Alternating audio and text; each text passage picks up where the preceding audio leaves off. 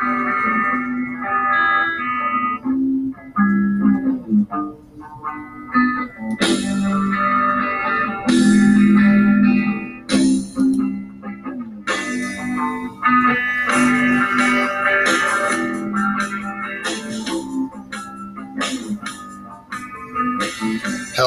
and welcome once again to Refresher, the Pop Culture Therapy Podcast.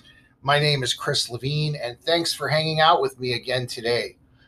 Now, today we are going to talk about how animals can positively contribute to our psychological health. Now, for many, this is a no-brainer. Others, though, they don't necessarily have the natural draw to cats and dogs and birds in a home. That's true. But those who do, they're going to totally get this episode. Personally, I love animals. I love animals so much that if I had to choose between watching the Super Bowl or watching the Puppy Bowl on Animal Planet, I'd be going with the puppies. So I'm all over this topic today. So let's get started. The Newport Academy website had an article called 10 Ways Pets Support Mental Health, and I'm going to refer to it here. It mentions that interacting with pets lowers our stress hormones and noted that playing with a dog or a cat raises our levels of serotonin and dopamine. These are the hormones that calm and relax our nervous system. When we smile and when we laugh at our pet's behavior, that actually stimulates the release of these, what you might call happiness hormones. Another benefit, our pets make us feel needed. The simple act of caretaking has mental health benefits. Caring for another living thing gives us a sense of purpose and meaning. And this is a huge point and almost a mainstay for my entire podcast series, is being there for somebody else helps you. When we get out of ourselves and give to others, we feel better. We can focus on ourselves constantly. Many do. It can be easy to do. When we're sad, we can stay put and dwell, or we could text someone or send someone a card or make someone a meal, or keeping on topic, walk the dog or give your cat or your bird a treat. You can also add something cool to an aquarium to make life more interesting for your fish. This may all sound silly, but these are things that benefit someone or something else, and as a result, we're not dwelling on the woes of our problems. And this is something that's been studied. Again, that Newport Academy article notes that studies show that pet owners had improved well-being in various areas of their lives, including the following: better self-esteem, more physically fit, less lonely, more conscientious, and less preoccupied. Now, when we do the pop culture part of this, of course, animals in Hollywood are a constant theme. Pop culture is all over this. Ironically, about a week ago, I saw a film called The Call of the Wild with Harrison Ford. It's fairly new. It was released in 2020, and I saw it at home. And my family's still distancing per COVID, so didn't go out to a movie theater or anything like that. This movie, I'm going to just say, is very Hollywood. I won't give the plot away, but one scene in particular actually has the dog stopping the Harrison Ford character from drinking. You know, fun to watch, but sure, it's a little over the top. But the overall theme of a dog's loyalty is there. And for me, I thought they did a great job with this movie. And there are cat films. There are fish films. There's hamster films. There's gerbil films, horse films, monkey films, penguin films. Even pandas that apparently can do martial arts have films. Why? Because animals resonate with us, especially children. The New York Times tells us one reason why we love animals so much. It states that pets, for example, are reliable from one year to the next. They're not embarrassed or offended by you, no matter what you say, no matter how much weight you gain. You can't talk to your teenager the way that you did when they were 3. You want to because they're still your baby, but you can't because they're not going to like it. But if you do that to your cat, they could care less. They just like the affection. So the cat stays your baby. In fact, an associate professor of psychology was quoted as saying that animals simply can't object if we mischaracterize them in our minds. And there's something very comforting about that. That all said, animals are often used in therapy situations. And it's not just dogs. You ready? Just off the top, they use cats, rabbits, donkeys, guinea pigs, snakes, parrots, sheep, squirrels, chickens, llamas, monkeys, and ferrets. Just off the top. They even use little small box turtles, those ones that you can pick up in your hand. How could that be therapeutic for someone?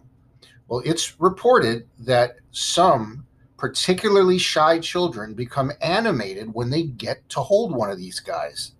And they're a good option for kids who may be afraid of the bigger animals. There are so many great stories about this. The Helen Woodward Animal Center website wrote about a dog, for example, named Hudson. At the time of the writing, Hudson was a 9-year-old Italian greyhound, and he had the job of visiting senior care facilities around San Diego in California. Listen to this. The dog and his owner entered the room of a tall, fragile, elderly gentleman. He was motionless on his bed. His eyes were closed. He was surrounded by his family. Well, they were welcomed in, and the daughter actually asked if it would be okay to place Hudson on the bed of this person, adding that her dad always loved dogs. Well, they did. After several moments, Hudson raised his head looking for attention because the man wasn't moving, and then softly rested his head on the gentleman's hand. Almost immediately, the man began to slowly raise his hand to pet Hudson's head, which was now stretched across the man's chest. Looking up at the end of the visit, the owner was concerned because everybody around that bed was crying.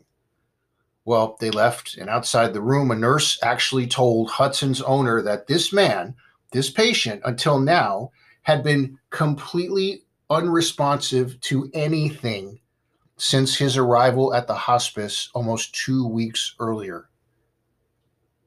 But he reacted to the dog. There's another site called One Green Planet. It also tells us about a Vietnamese pot-bellied pig that has a talent for working with special needs kids. Her partner is a speech pathologist, and they spend their time visiting San Francisco, California schools. This animal has a documented track record of helping autistic children improve their social skills. In fact, one extremely severely autistic boy even started to speak to his classmates for the first time after making contact with this animal and spending time with it. The Good Therapy website tells us that these animal-assisted therapies offer numerous benefits for all age groups. Notice what research suggests. It says that by spending time with animals, we may lower our anxiety, we may actually decrease our blood pressure, improve pain management, will slow our breathing, and animals may even assist people with dementia in recalling certain memories. Now, if one is afraid of or just doesn't have an affinity for animals, obviously this may not be the route for them. Even if people like animals, it still might not work. I'll give you an example. My wife loves animals. She really does, but she has no desire to touch them.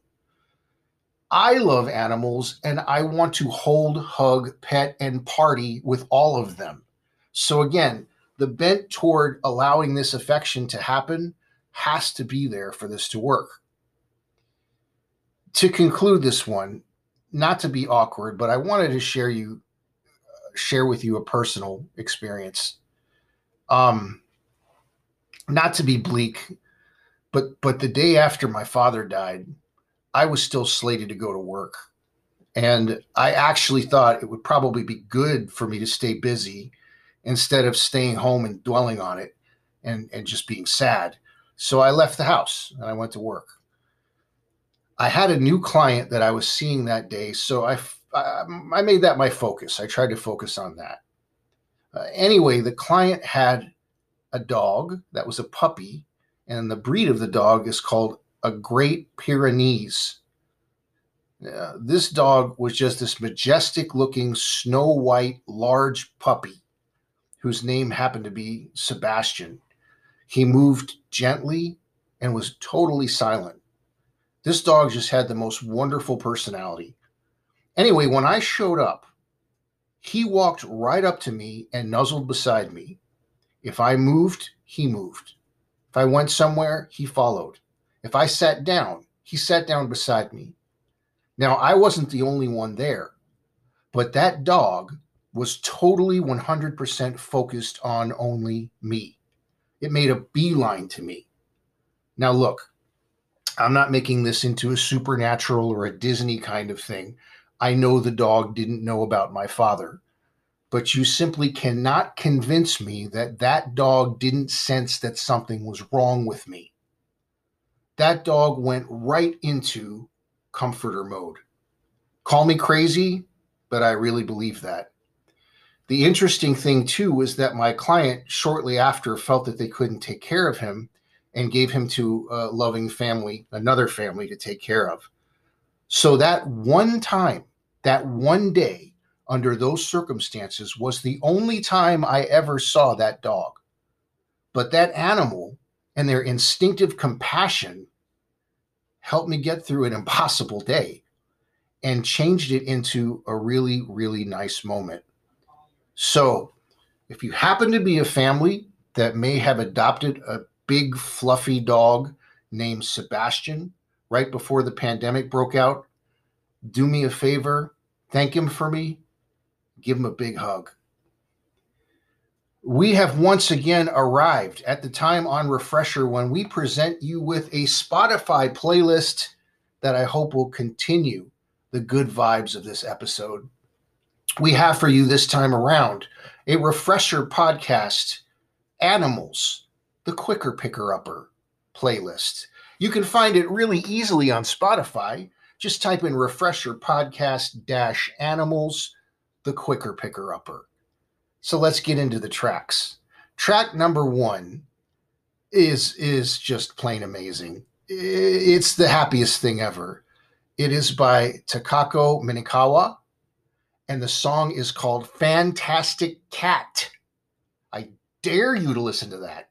Song number 2, Turtles Have Short Legs, by the German experimental rock band Can. Number 3 is Mr. Rabbit by Paul Westerberg. Number 4, Little Bird by the Beach Boys from their 1968 Friends record. It was written by Brian and Dennis Wilson, and the outro was actually originally intended for the song Child is the Father of the Man from the Smile album, which was shelved and was basically shrouded in mystery until released later. I actually got to see Brian Wilson and his solo band perform the entire Smile album at the Hollywood Bowl years ago. It was pretty great.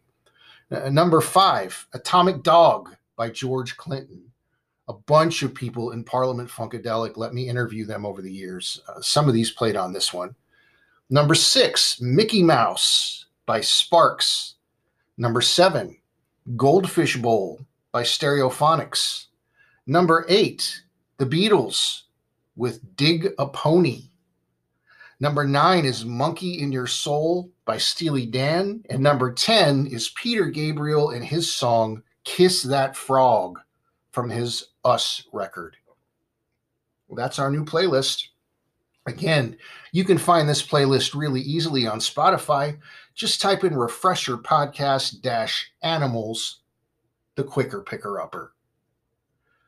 We would like to welcome some new listeners to our program.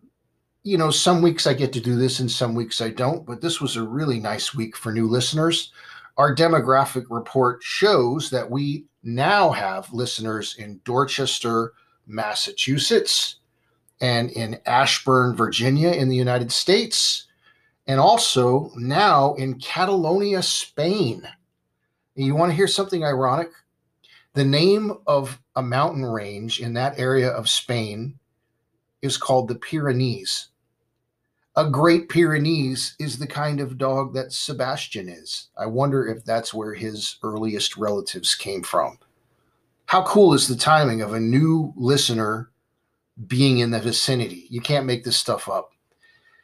We are so happy for all of our new listeners. Thank you so much out there, and welcome to Refresher. And then we also have our diehard listeners. I respect you so much. Thank you so much for taking the time to listen to this show. I hope you enjoy it. And listen, this show would not exist without you. If you could all do me a favor and please continue to pass this podcast along to your friends, that would be awesome. Also, if you'd like to help keep this podcast stay up and running, if you'd like, you can make a small monthly contribution. It can be as little as 99 cents a month. You just see the support this podcast link under the episode description. If you are so inclined, that would be wonderful, but it's not mandatory. Whether you do that or whether you don't do that, this is your show. You enjoy it whenever you want to enjoy it. It'll be there for you to listen to anytime. As always, the music that begins and ends this podcast is by the band Dive. The song is called A Day Late, and it was written by Mr. John Villafuerte. But until next time, this is Chris Levine for Refresher, the Pop Culture Therapy Podcast. Everyone, please take care and do yourself a favor, and remember that there's a big difference between worry and concern. We'll catch you next time.